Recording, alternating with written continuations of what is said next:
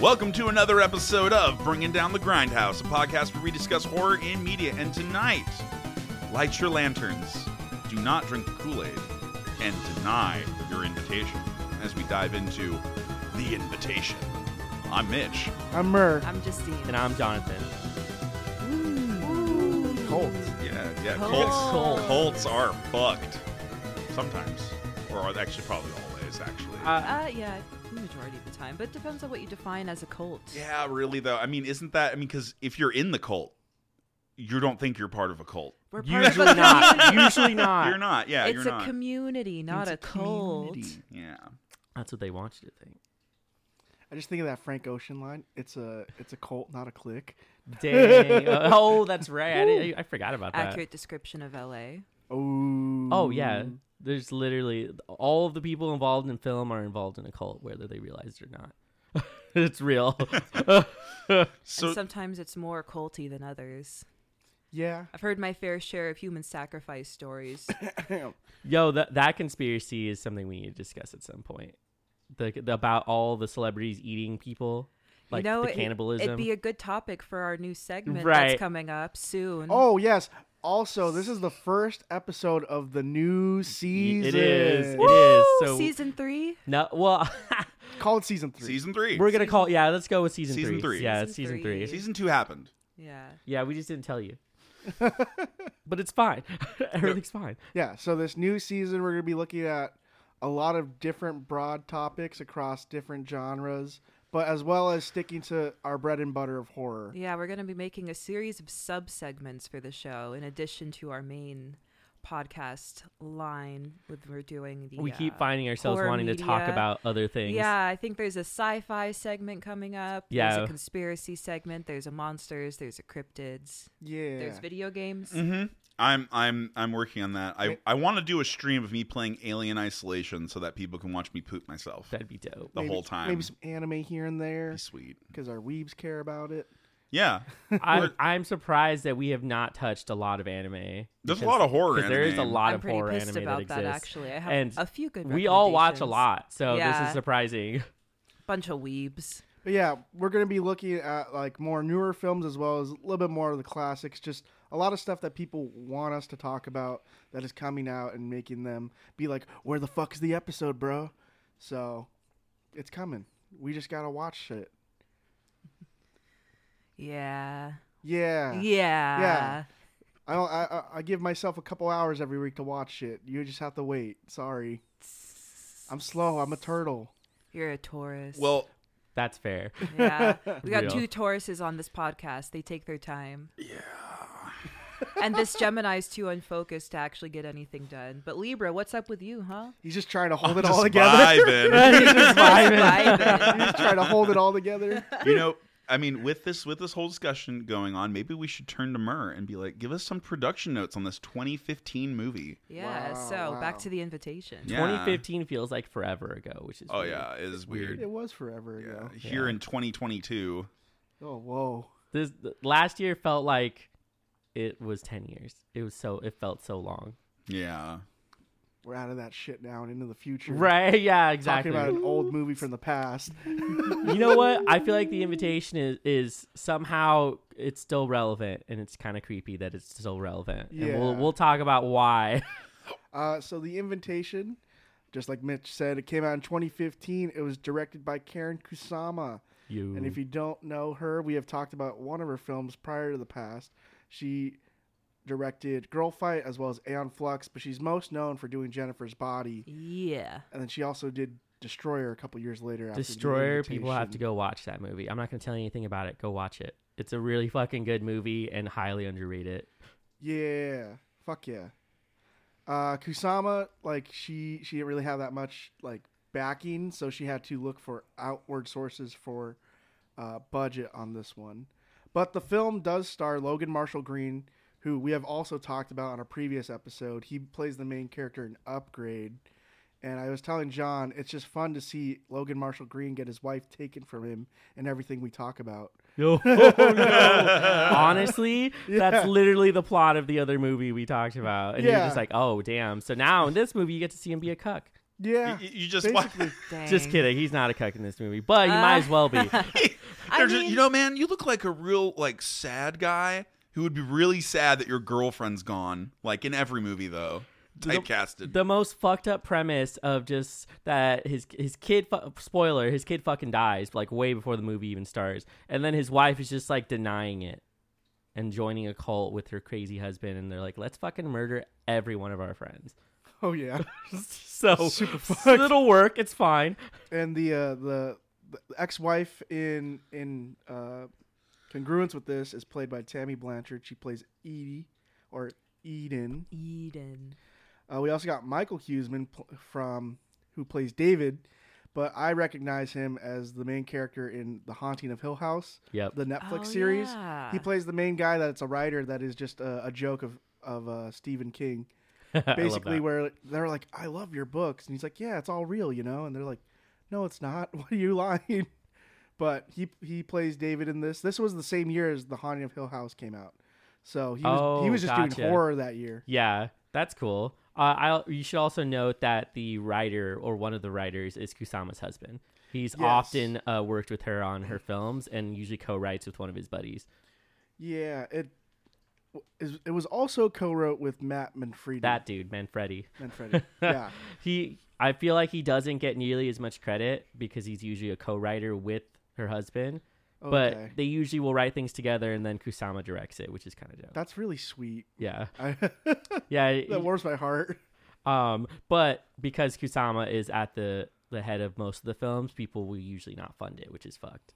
Yeah. I mean, the thing is, I think we were talking about this, that everyone really just knows her from Jennifer's Body. Right. And after Yeah. that dropped, no one cared. Well, we talked about it on the episode when it first came out, not popular. But then several years later, they revisited it and they're like, actually, people were not prepared for this film when it came out because of the feminist ideas that we saw in it, and it's become a cult classic. Yeah. I think the same could go for this movie as well, The Invitation. Right. Because we didn't really even watch it until this year, did we? It was technically 2020. right towards the end of last year. I had wanted to watch it because I had done a few reports and essays and stuff for school on Kusama, and I was like, okay, I need to watch The Invitation. I watched Destroyer like not long before that. But The Invitation was something that got looked over because people, or critics, mostly men, were saying that they felt the movie was incomplete or that it didn't really bring anything new to the genre. And so they were usually criticizing it, saying that it wasn't anything special and that it was too slow. I mean, we were watching it prior to the recording, and it took an hour in before things were picking up, but it's a slow burn, and that was the style that they were going for. With Yeah, it. yeah, she definitely was going I think for if that. this movie was just a movie about a cult killing, then it would be different. But it wasn't meant to be an action movie. This was supposed to be more of a Right. psychological thriller, and that you're Right. put in the role of the character and experiencing this anxiety that's building up throughout the whole encounter. Yeah, I want to dive into that, but I'm going to wrap up on notes real quick. This premiered in South by Southwest in 2015, and Actually did really well at South by Southwest. yeah, but it didn't do good at the box office. Holy Nope. shit! Yeah, they lost a lot of money. The budget was $1 million, and I'll end it off with it making $354,000.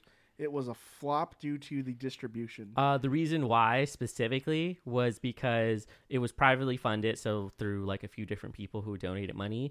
They kind of left her alone while she was making the film, so they didn't have any final say on the editing. When she brought in the final film to show it, the people who were going to do distribution cut it like nearly in half. So when the movie was getting released, that's why no one ever heard about it, because it didn't get sent to all the theaters that it was supposed to. It got like a limited release, and then it went straight to DVD. They're So kinda they just, lost like, money on it. They're just like on their own little island, like, fuck, we have this film done and no distribution, basically. Yeah, there's been this kind of weird thing surrounding Kusama, which is something similar that happened to like Bigelow. She's one of the other like famous directors who was making movies, and she was often having her funding cut like really privately or quietly by one of the executives that would be a part of the films, and they usually did this because they thought it wasn't good enough, and then it would get released and then always fall into some sort of cult status.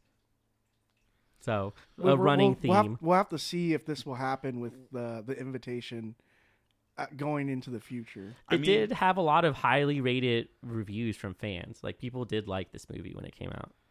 It's always the critics. Right. We're living in a world now where like the dollar is like I guess you could say it's like the goal in mind. How much money am I going to make off of this? Absolutely. We don't have Marvel risk movies. takers in like Hollywood or even in like the music business anymore. They're like, is this the same type of shit that's been getting hits before? Sweet, then we're just gonna keep rolling with that. Or we want to do something different? Sorry, buddy, that's a little bit more money than I'm willing to put up for this. Right. I mean, Yeah. you just think about how all of these award shows go, the Grammys, the Academy Awards, the Oscars. It's not necessarily a measure of your artistic integrity and what sort of things you've pioneered or anything groundbreaking you've done. It's really more about how much money did your product bring in. And we'll give you a little status award for that, for giving us a lot of money in return. We want to make sure we have a safety net. Exactly. So we're going to make a 7th or 8th Transformers movie, right? They really did go hard on those Transformers movies when it first came out, but that's because wow, I'm forgetting his fucking name. Michael Bay. Michael Bay. I like pushed him out of my mind because I was like, I do not want to fucking watch a Michael Bay movie. But you know what? Michael Bay is now turned into a director like Zack Snyder, where you should know what you're expecting when you go in to watch a Zack Snyder film. It's not going to be serious. It's all action. It's huge. And if you do that, you'll enjoy the movie. Otherwise, you really shouldn't be looking for some analysis on anything they make, really. Right. It's just money talks, right? They make a lot of money making these films. Like that zombie film we watched not long ago. What is it? Army of the Dead? Which is actually an enjoyable movie if you know that it's not serious. Otherwise, you're just kind of like, I mean, I guess maybe Wonder Woman was an exception to that. Like the first Wonder Woman movie. Segment.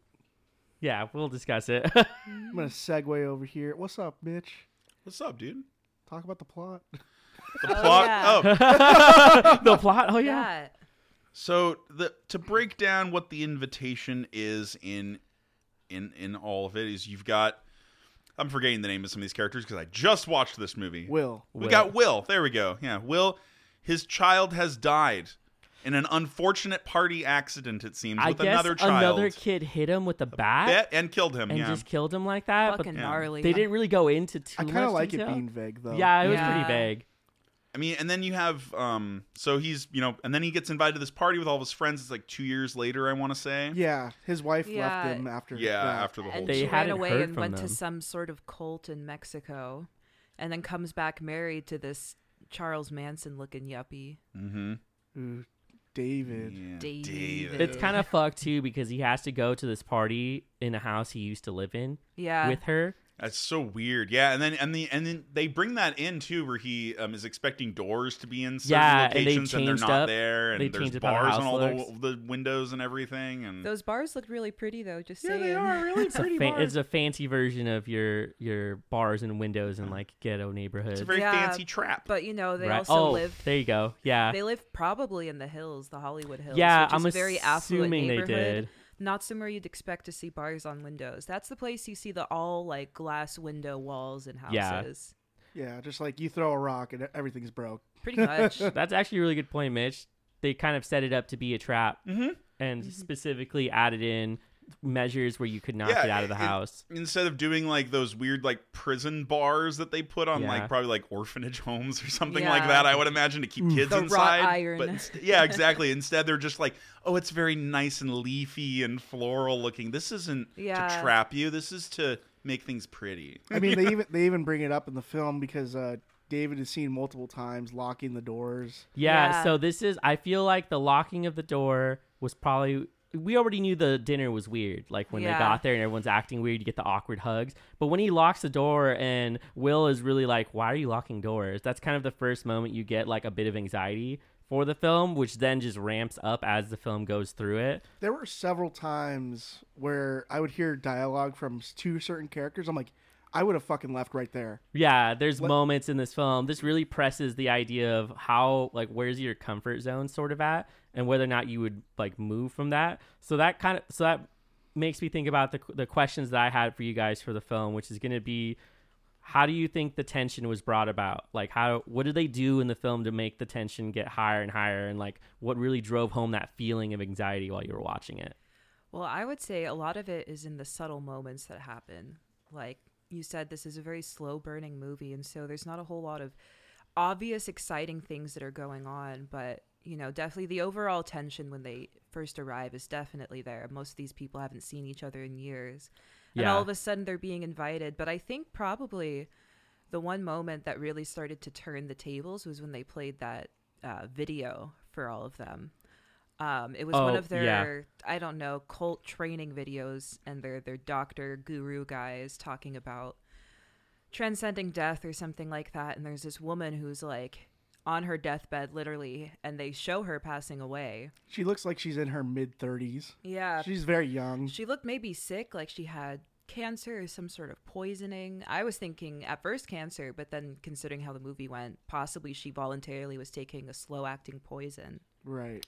Oh, that's interesting. I didn't think about that. Because we really don't know why she's dying, or if she was, or if they had voluntarily taken something that would kill them in front of everybody. Right, because I imagine something about their teaching has to do with like absolution and reaching some sort of ascension. And by doing this, voluntarily giving your life and also taking the lives of others, which would happen in that moment if she did take some sort of poison. True. I hadn't even considered that. There was a lot of things in the film that I didn't notice the first time I watched it. It took several viewings of it to be like, oh, wow, they were very direct about the lines that get delivered, and then things that are happening like in the background or like certain at certain characters times. like touching each other or something. Yeah, there's a scene later in the film where he sees the wife go out to her room while Will is standing outside, and it looks like she was probably checking the hills to see if other people had lit the red lantern yet. Yeah. And that's probably what she was doing. She was going there to check it, but didn't know that he was watching her. And then he actually sees the husband go out with the red lantern at some point and watches him light it, but he doesn't notice him. I knew in that moment that was kind of like a Beacon of Gondor kind of shit, where like he lit it, and everyone's like, the beacon is lit, go, go, go. Literally, that's what I wonder if they were supposed to be the ones to do it, or if there was someone else. Kind of like who starts it, like who started the right? Because they were all, I guess, supposed to drink poison and die. I mean, maybe I think that's personally the way they wanted to go. Right. I think the objective was mainly just to kill yourself and kill your guests. Yeah. Because I know towards the end, the wife is having some sort of regret about what she's doing. Definitely. Like she says specifically, she doesn't want to do it this way, which means she was probably against violence to begin with, and that's why she went with poisoning. Because in her mind, that was a a more merciful death. More humane way, yeah, maybe? more humane. I love that Mitch mentions that he thought it was about vampires. Ooh, Yeah. yeah. The whole time. Because his wife approaches them, she should have fangs. If that lady had fangs, I'd be convinced she was a vampire. Just the smiles and everything. These people are out for blood. I Plus, love that her you name's mentioned it. Eden. She's coming out in this white Right. dress. I mean, and it's not just that builds up the tension in this movie. It's pretty much a lot of it's from Will's perspective. Yeah. Like him just like watching everyone do everything, his facial expressions when everyone's talking to him. Yeah, definitely. And then they kind of give you like at first it's just a dinner party. Everyone's acting a little overly polite and weird. I love that. I love when Will is like, "Why is everybody being so fucking polite?" Yeah, exactly. And it's strange. It should be strange, obviously, but I mean, of course, this is gaslighting the movie, so everyone says, "Will, you're the crazy one." The whole time, and you question him towards the end of it too. Yeah. When fucking Choi shows up. Yep. Yeah. After he so- confronts them, and you're just like, no, he can't be wrong. So one Yeah. of the guests comes to the party, and she's complaining that her boyfriend is late to the party, or he was supposed to be there already. So they're like, oh, yeah, he's probably just doing something, running late. And then Will goes to check his phone because there's no service up there for the majority of the time. But he happens to get a bar somewhere and checks his voicemail. Receives voicemail from Choi saying that he's already arriving around like 7 before anyone got there. And he's like, "Can you pick up dessert? I'm here early for once." Mm-hmm. And then that's when I was just like, "Yo, he's dead in the basement or some Yeah, shit." me too. I was like, dang, they got him first. Yeah. He really does go up there and confronts them though, where he's like, "Where's Choi?" and like fucking loses his shit. And I then was so happy at that moment. Yeah, because he fucking is like, "Yo, you need to stop lying to Ooh, yourself." but there was a moment before I wanted to talk about too. Is one of the other women who were there, and she left the party early. Yeah. And they were basically like, no, stay, like sit down. I'm pretty sure she got murdered by that dude. Yeah, because then this John Wayne Gacy dude, who I guess was from the cult that showed up to the party too, goes out to walk her to her car, and Will's obviously suspicious, as he should be. It's John Carroll Lynch as Pruitt. Yeah, Pruitt. dude. Pruitt. That Who dude is is who is creepy. the hippie girl? Hulking mass of like scariness right there. Is it Claire or Gina? She plays Sadie. Sadie. Oh, Sadie. Lindsay Burge as Sadie. She looks like a cult member, yeah. like straight up. Like she looks like this was just her every day, just coming yeah, to work. a little bit manic. It was the bare feet for me. Yeah. It was the bare feet. That's true. Everybody but her had shoes. That's the thing though. This is a dinner party for people who haven't seen each other in 2 years to get back with each other, and like, And hey, then here's these two random people that are Right. from their like even Will was like, how do you support know him? group. so Yeah. so the film is definitely a slow burn. I love that Mitch mentioned the vampire specifically because she was influenced by the movie Let the Right One In, which is about vampires. Ah, interesting. So the original one, not the remake that they made. in I the mean, that United makes States. sense why she would have all of these characters be acting as if they're looking hungry at everyone. Yeah. they prelude to this vampire thing a lot because they very much focus on the shot of right when Will gets there. They hit a coyote on the way up. Yeah. He has blood covered on him, and she like makes sure to get it off of him. Yeah, And you don't that's see true. that. As well as there's a part where everyone is trying to kind of do their own thing at the party, and Will comes across Sadie just manically trying to make like really big mouth gestures like she was going to eat something. Yeah, Yeah. they also, when Will is sort of having basically an anxiety attack at the table while they're eating dinner, they focus in on the fact that they are eating. Like they see like chewing, swallowing, yeah. the noise goes up too, which is one of the things that will happen when you're having an anxiety attack is that everything becomes overwhelming. And they focused in on that. So you do really get this idea that either they're going to eat their guests or that it's some sort of vampire. Yeah, I don't Story. know why I immediately went to vampire. It's just Yeah. how people looked. They just looked thin and they looked smiley. And I'm Yeah. just like, there's the what is it? The Ferengi say. The Now- what now? The Ferengi The what say, now? say, the wider the smile, the sharper the knife. Ooh. Interesting. So Well, yeah. I wanted to bring but this anyway, up that's some Star because Trek nonsense. I but- wanted to bring this up because you didn't catch it, and it made me feel very amateur of you. No offense. Oh, okay, sorry. Ooh. You're like, they're fucking vampires, and there's a shot where Will is talking to David, and you could 100% see David's reflection in the mirror.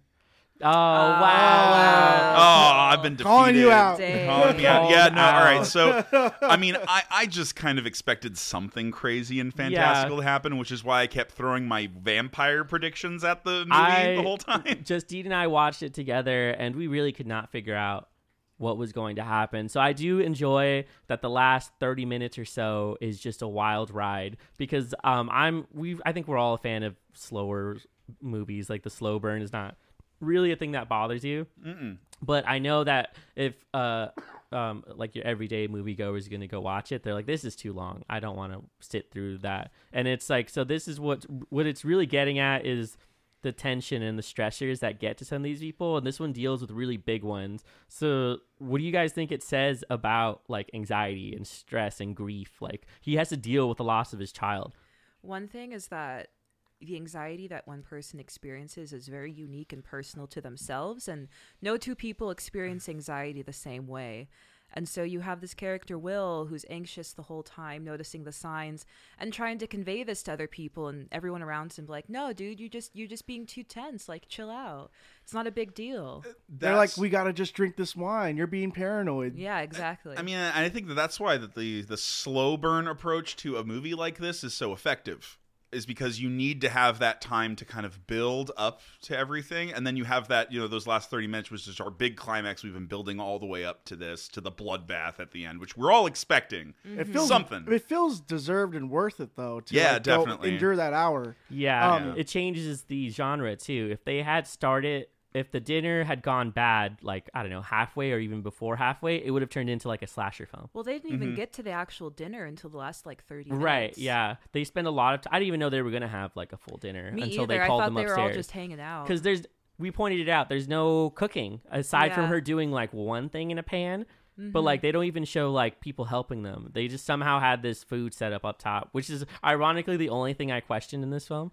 Was just like, what do you mean you didn't have like chefs there? It's because you're like, that would have been cold as fuck. Yeah, you want to eat some cold fucking meat and whatever else they had there. It was literally just meat and bread, And there's some carrots. you know.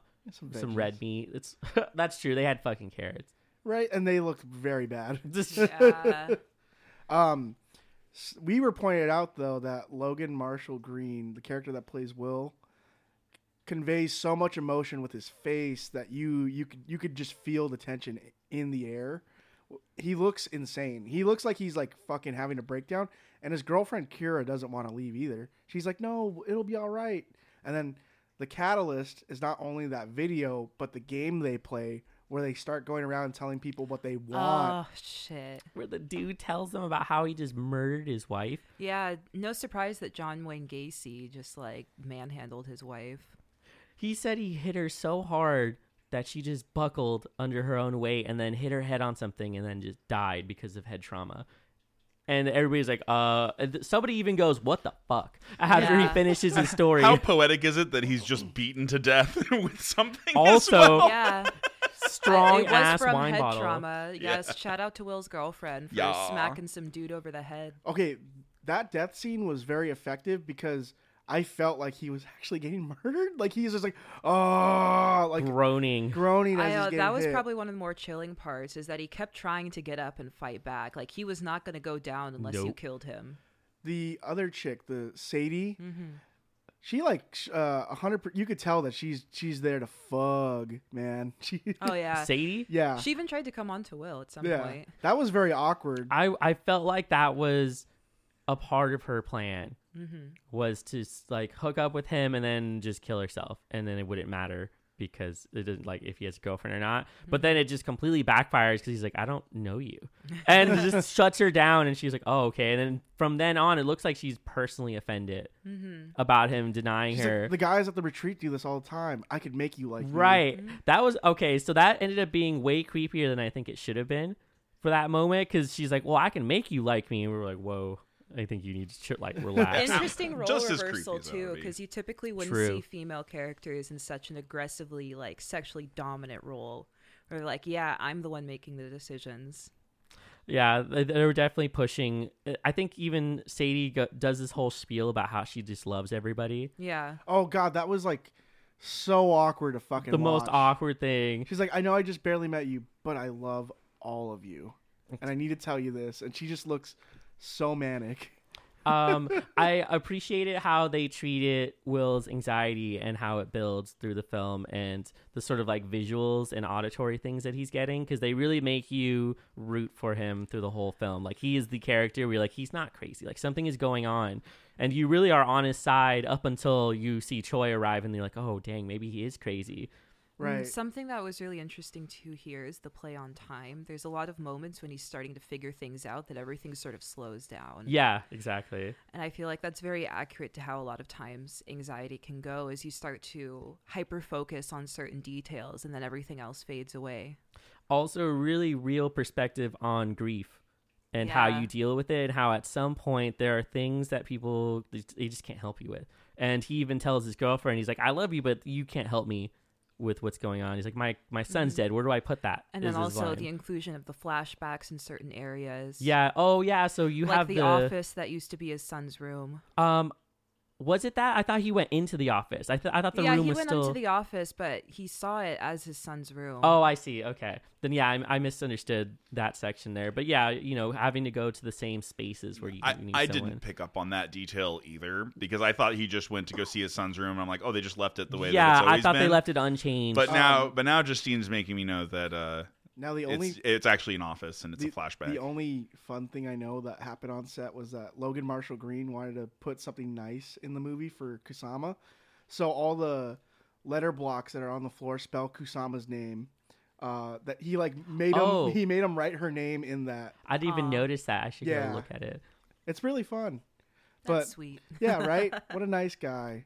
But for real though, he does have these flashbacks. It must be hard for someone to not only lose their son, but then their wife, and then their home, and to come back in that, and after so long from, I'm guessing he's a recovering alcoholic too. Probably. Yeah, he was only trying drinks to. water. Yeah, he was trying to avoid drinking through the film, and then they're like really insistent on that. So they have a lot of social interactions between people that a lot of people end up encountering, which That is the too. idea of the sobriety. Now that you mentioned the wine and how they're encouraging everyone to drink, and then they even brought out the Coke for that one girl. So It ties into sort of that cult idea about getting people in a certain mind state to make them more pliable and more vulnerable. Yeah, exactly. So that was a part of it. Was there's always this rhetoric that happens in a group where they're trying to take control of people that involves something along the lines of, if you do this, then you will be free of whatever pain that you have. And it's sort of an avoidance of it. And Will even mentioned it to some people where he's like, no, you're trying to erase what happened instead of accepting whatever pain or trauma that's happening to you. And this is similar to why a lot of people fall into substance abuse, is Right. because they're trying to dull some sort of their psyche pain that they're experiencing, whether it's trauma, depression, anger, resentment. They cover it up with drugs or drinks, and in the same way the cult functions the same way, is they're offering a solution with community. with community. And then finally we have the climax of the film where they basically are going to drink the punch. And then so great. The Kool-Aid. The Kool-Aid. And the wife even has this moment. It was like, really look at each other's faces. And one girl drinks it, and then fucking Will just snaps. And that's the moment you're like, yeah! He just knocks the glasses out of their hand. Don't drink I think we all knew as soon as they bring out some mysterious liquid. Oh, and it wasn't in a bottle either. Yeah, it was in its own like little punch bowl. Oh, that's true. It really was. It was like a special if they brew. had offered me champagne from a bottle, I wouldn't have thought twice about it. But the fact that it was a pre-made drink that's being served in these fancy glasses, there's something significant about that specific drink. And it happened to tie straight into the whole Heaven's Gate. I think it was Heaven's Gate, right? With the drink the Kool-Aid. I think so. Or wasn't it the one with the comet? Or that's the same one. Yeah. That's the same one. Heaven's Yeah. Gate. Yeah, you're right. Can you imagine being the dude that they said had to stay behind and like make an archive of all of their stuff? So that dude stayed behind, saw all these people kill themselves, and then decided to keep making archives of like all of their stuff. So he was just like sitting at a computer with all of this stuff and it's like left a record for everybody, which is so fucked. Oh, the Jonestown Massacre. Oh, that was the one? From November 18th, 1978. I think there were multiples that did make use of the poison. Yeah. Because I know Heaven's Gate did some sort of poisoning, and then Jonestown did, but not everybody wanted... Okay, Jonestown was pretty fucking brutal, because a lot of people did, and then when 900. people started seeing people dying, they were like, I don't want to do this anymore, and tried to run out, and so in response... Who's the leader for that cult? I forget his name. I could look it up, but continue. Basically, he gets all of his like superiors, left-hand men to go and start shooting the people that are trying to escape. Yikes. So it turned into a super bloody massacre, which actually is probably more representative of how this film went, because he wanted it to be a peaceful ending. He wanted them to just poison themselves and die, no hassle really. And that's what they wanted in this time as well, is they wanted to poison them and just go peacefully. But they had their plan B, which was shooting and stabbing everybody. So the cult member or leader that you're talking about is Jim Jones. Jim Jones, Yep. yeah. Hence why it's known as Jonestown unofficially. Yeah. It's a derogatory term for the town now. Ooh, that sucks. Yeah. I do feel like for the film and so we get to see a video of the idea that this guy has about the cult they're joining and what they're supposed to be feeling. I do think that they misunderstood what he was trying to tell them as far as like how they're supposed to feel about that pain that they're experiencing.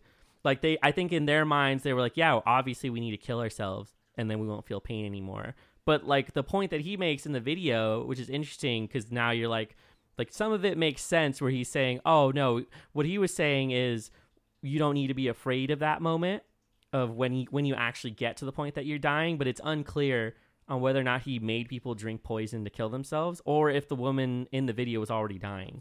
Yeah, or if the people in the cult are just misinterpreting the actual lesson. lesson. The lesson of what he's telling them, and so they're like, obviously we need to end all of these people's pain by killing them. When I don't think that was the point of it to begin with. What I do give props on is that they didn't have like a sanctuary that they called out, because usually cult films would be like, we have to go to sanctuary or we have to get to such and such, whatever their version of heaven is. Yeah. So I appreciate that.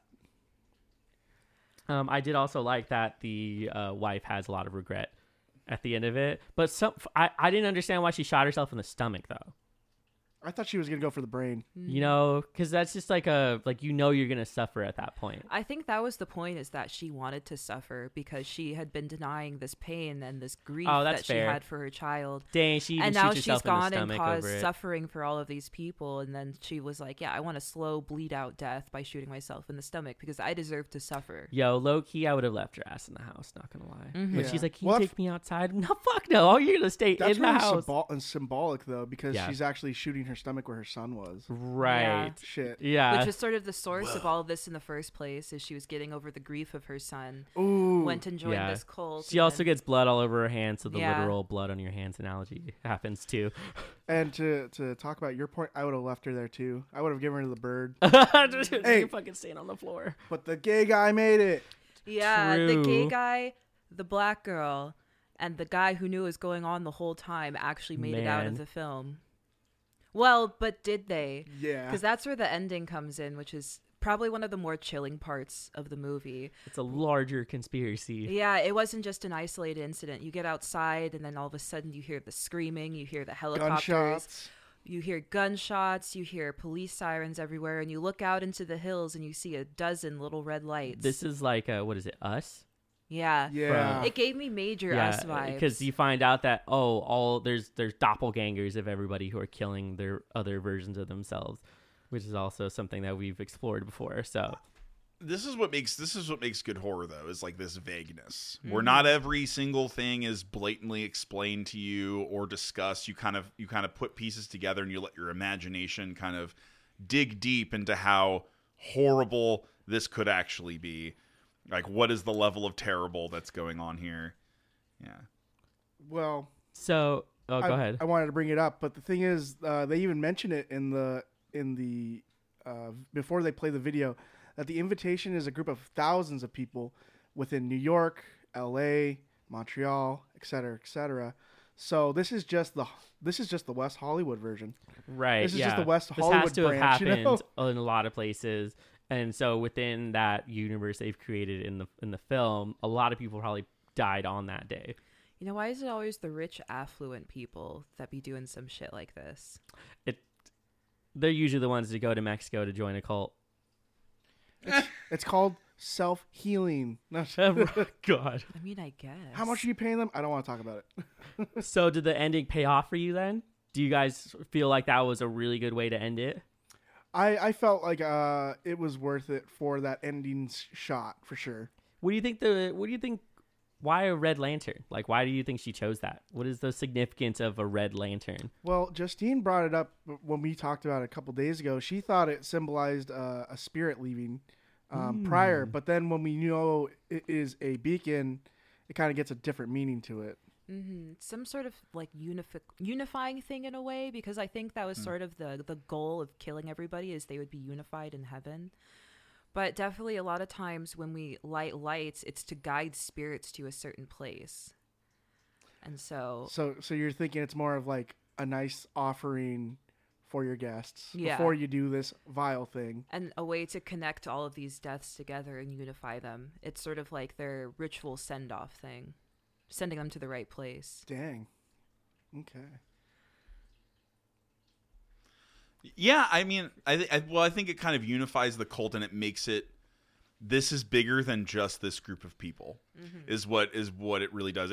It's showing you the scale of how big this cult has grown, and how, oh shit, it's all everywhere around me now. Oh no, this sort of deal. I do also want to point out that although Karen Kusama is like not Chinese, I believe she's Japanese. There is this idea of the red lantern in certain Asian cultures, which usually represents the like wealth, the like affluence. Like they'll usually have those in really rich homes, and so this could have been a sign that all of the people who were involved were in fact all the people in the hills who are rich. I mean, I think that also ties into a lot of conspiracies. I wouldn't even say they're conspiracies at this point, about global elites and wealthy, affluent people Yes. being involved in some sort of cult that's allowing them to achieve this certain status. So I think this is sort of a call to that, which is probably a part of the reason why it flopped, is because not a lot of people were aware of this sort of culture that exists within a lot of these communities, like the Hollywood community, the bankers community, anywhere that is in control of a lot of distribution, a lot of money. It's not until like the later years, like 2019 plus, where people are like, wait, this shit doesn't seem right. Yeah. And so like I feel and like you start looking into things and you start to notice there's Right, a lot of strange things that people are doing happening. research now. Yeah. Which is like super cool to see. And you can do a minor amount of research and come to an interesting conclusion. Well, maybe not a full conclusion, but it'll lead you down a rabbit hole for sure. So do you think if this movie would have come out like say like I don't know, more recently, it kind of probably would have done better? Yeah, like I know 2020 wasn't a good year for movies, obviously, because no one could go to the theaters. But I think if it had come around that time and actually had like a release on a lot of major streaming services like Netflix, HBO, like I think it would have gotten a much bigger revenue than what it did. I think a lot more people would be interested in something like this. I agree. Also, given the climate that people were in, everyone was in a lot of panic and a lot of fear, and I think they could find a lot of things to relate to in this movie, because this is gaslighting and anxiety, the movie, which I feel like a lot of people have been experiencing the last few years. Yeah. Fuck. Oh yeah, especially if you're believing the whole time that what you believe is right, and then you have all the people be like, no, that's not correct. And we of course have the most prominent example of this in our politics, where both sides of whatever Democrat, Republican thinks that they're right about something, when the reality is that you need to be somewhere more in the middle. And there's a lot of unifying evils that you see within these communities. Yeah, for I mean, real. just think about what's going along with the Ghislaine Maxwell trial. Oh, yeah. And all of the really prominent figures she's been calling out as being involved in this conspiracy, which I don't think we can even call it a conspiracy at this point. No, legit. It's the thing that it's happened. legit. Crimes. Yeah. Oh yeah, Right. that's kind of the wild part of it too, is that we've basically confirmed that there were several rich people who were involved with a sex trafficking ring, Including 2 notable presidents. Yeah, well, I'm really not surprised about the presidents, but Yeah, me either. We've been knowing that. yeah, but- we've kind of been knowing stuff like that, but now it's like, what do you do with that info, and if it's gonna get buried, like usually they do with these stories? I hope it's big enough that they can't bury it at this Yeah, point. I hope because the they've had monster's enough. gotten I- too big. I kind of think that's where it's at this point. They're doing 'Cause what they they tried- can, but I it's mean, not gonna work. Not to be all tinfoil hat, but I mean, they tried to subdue it with Jeffrey. Yeah, When obviously, I don't know, Murdered you in know, his cell. he killed himself, quote unquote, but it's way too convenient for him to die. Well, everyone's always like, if this girl quote unquote suicides, yeah, I'm yeah, riding. I'm it's riding in the literally, streets. yeah. If we find out that she's dead in the next couple of days, that'll be very disturbing for all of us to know that that was going to happen. My favorite conspiracy theory, quote unquote conspiracy theory, is whether or not the Clintons are involved. A lot of killings. Oh, I believe it. Easily I one of my believe favorite they're ones, a 'cause there's whole-ass just so crime much. family. Yeah. But it just goes to show that there is this secret life of people that hold these positions of power. Right. And a lot of it can be led to speculation, but a lot of it is solidified in fact and evidence now that there is this sort of cult-like community that exists within the political world. Rituals are always being cast. Yeah. All right, so Did you guys have a favorite scene? damn you, motherfucker! New season, baby, let's go. tell me your favorite fucking scene. Oh shit. Okay. Why are you guys looking at me? Because you gotta have one Yeah. ready. Now after that. Now I feel Yeah, like you call, now yeah, I you, feel you like called Will. out John. Yeah. And now we're all looking at you. Yeah, you got it. I think my favorite scene is when he finally gets the call or the voicemail from Choi, and he goes upstairs. He's like, "So where's Troy, huh? Where the fuck is he?" Literally, Like, does like not it's- want to go. And he's like, "Why are we all acting so fucking polite?" I was like, "Oh, this guy's going off right now. I love it." It was just a great payoff for a lot of tension and anxiety, where I was just like, "Can someone fucking say something, please?" And he just took it and ran with it. It's tough for me to pick a favorite scene because I feel like it was Yeah. all so like condensed that a lot of it is like these scenes are like build up scenes. Right. These scenes are here to show you anxiety. I mean, I like a lot of my favorite parts I think are usually when Will is like flashing back to his past. So we get to learn a little bit more of what he's going through, why is he acting the way that he is, because if you didn't have any of that, then he might just be seen as the crazy guy until more information is given to the viewers. So, yeah, a lot of the flashback scenes are probably some of my favorites because you really get that feeling of, I don't know, anxiety, grief, Yeah, depression. I have a difficult time picking a scene too, because I did really like the flashbacks and how they tied into his personal experience of the house that he's in now. But I think probably one of my favorite moments was when they bring out the Kool-Aid, because I think that was sort of like the boiling point. Like there were some hints and suspicious things before that were obviously suspicious, but I think bringing out that drink was sort of like that was the symbol that he was looking for. That was the sign to know that this is not okay, because we all know drink the Kool-Aid or don't drink the Kool-Aid. That's something that's very culturally recognized, because the massacres that occurred in that way were absolutely horrible, not something you could easily forget. But as soon as you see that, you're like, no, there's something wrong here. And then everything just explodes after that. It was a really great moment because all of that anxiety was finally resolved in a way. I mean, of course, there's still anxiety while someone's trying to kill you, but you just know that you're not crazy in that point. You know that there is something wrong. Kusama mentions that a big theme of the movie was this idea that people are out to get you, they're going to hurt you some way and somehow, and that is the main idea or the main feeling behind anxiety. Sometimes people get anxiety for no reason other than you think something bad is going to happen, but you don't know what, and you have to be prepared for it. And so the scenes where Will is experiencing his anxiety at the table or any other place is probably one of the most realistic views you've gotten in film, because everything becomes overwhelming. Things are loud. You can hardly handle any of the like sensory things that are coming into you. And that is like the typical like signifier of the overload, is something like that. And he's also dealing with some heavy grief from losing his child, so that and all works really in the well. Home where he raised that child. Yeah, he's having to revisit his trauma, and they do it in this way where you go with him, and so that's why you end up kind of pairing up with him in the movie, being like you understand what he's going through. So those moments work really well. When he is like observing what's going on, I feel like everybody kind of has these moments sometimes where you think you're like figuring things out, but no one else. Is that your favorite moment? Yeah, I think the quiet moments with him are my favorites, because these are moments like when you want to tell people things but they don't believe you, and this really gets into the idea of the gaslighting portion of the film, which is essentially that everybody thinks that he is experiencing his grief and is not understanding what's going on around him. And I think at one point he even tells the husband, he's like, don't patronize me, like, I'm not like just some person who's damaged and like you're gonna tell me like everything's gonna be okay.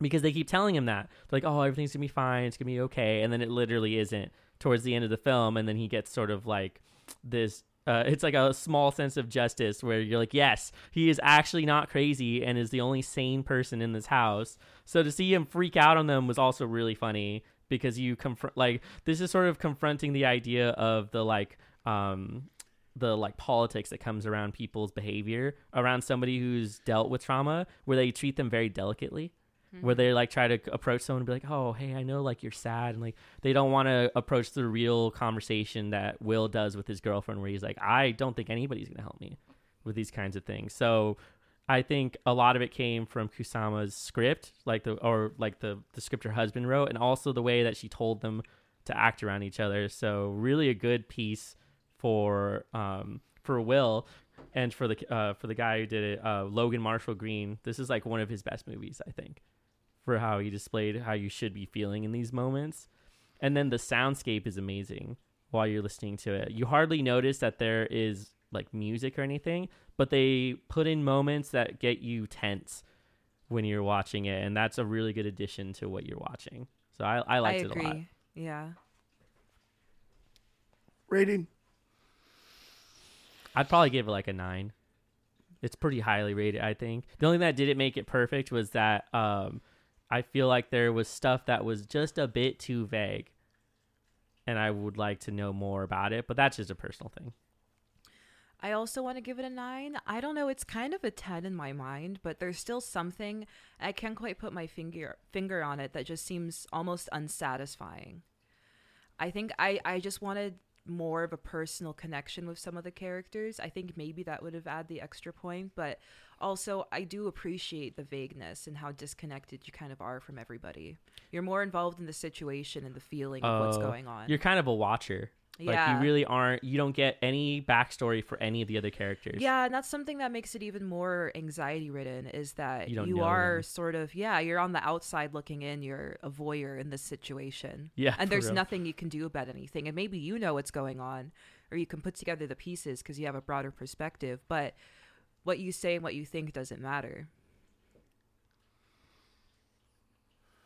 hit my vape really quick. So I'm leaning on like a 7.5 or an 8 for this one.